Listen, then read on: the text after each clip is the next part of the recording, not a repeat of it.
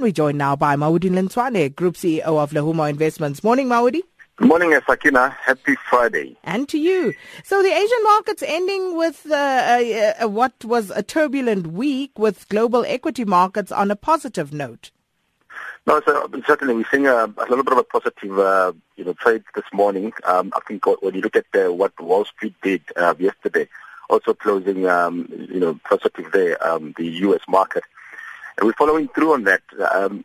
Granted, it has been a very tough week for the global equity markets, a very volatile week indeed. I mean, we started the Monday with the U.S. market, climbing higher into the new highs, the record highs there on Monday. But the things changed. The picture changed, into Tuesday. We had all those political uncertainties, all the news around Donald Trump, changing that picture, and we saw intense volatility, especially into Wednesday.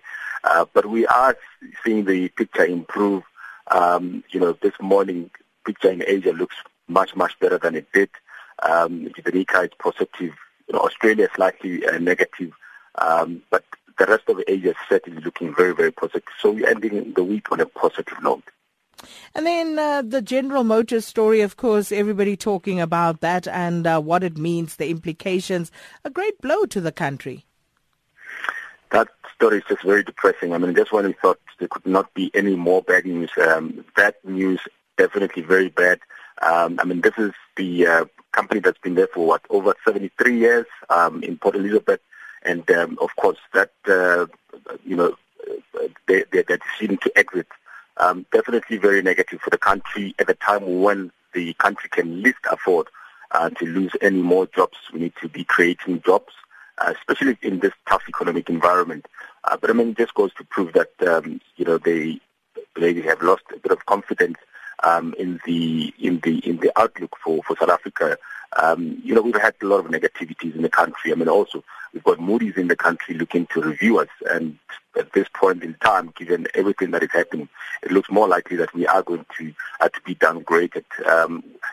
Hopefully we avoid the junk downgrade by Moody's, but it looks almost of a gone conclusion that they are going to downgrade. Given everything that has happened, I must say we've shot ourselves in the foot. We've not really done much to try and avert some of the negativities that we could have easily avoided. So, no confidence in South Africa, and perhaps they've seen better opportunities elsewhere. And that's just how it works in a global environment where we operate in, is that if things get worse in one country, it's easier for those companies to even divert their investments elsewhere. And very negative for the country, of course. And, of course, the weaker rand, that was a bit of a boost to the JSE to end the week slightly positive. Yes, some cries when the rand is weaker, and some find joy in the rand being weaker. That's just how it works. So with the rand being weaker, obviously due to the negativities that have been happening, and I think a lot of it to do with what's happening globally. Firstly, the political tension that we have alluded to from the U.S., and also I think the Brazilian story, very, very negative for emerging market currencies. The rand, before the Brazilian story broke, and that Brazilian story is the fact that the new president is obviously caught into that scandal of bribery. Before the news broke, we were looking at the rand, which was about to break below 13 rand, and immediately it reversed weaker, and currently we're sitting at a very negative level. But what it does is that we've got some of the big rand hedged stocks, the likes of Naspers, those companies that are earning their revenue in US dollars, and when you come back and convert their revenues in the rand, obviously that increases when the rand depreciates. Some of the mining companies as well follow under that rand hedged stocks. So within the JSE, even despite all the negativities and the volatility for this week, we are finishing positive for the week, and slightly positive. And that goes to prove that sometimes when the rand weakens, it does support some of the industries. And the exporters as well are some of those that should be benefiting from the weaker rand.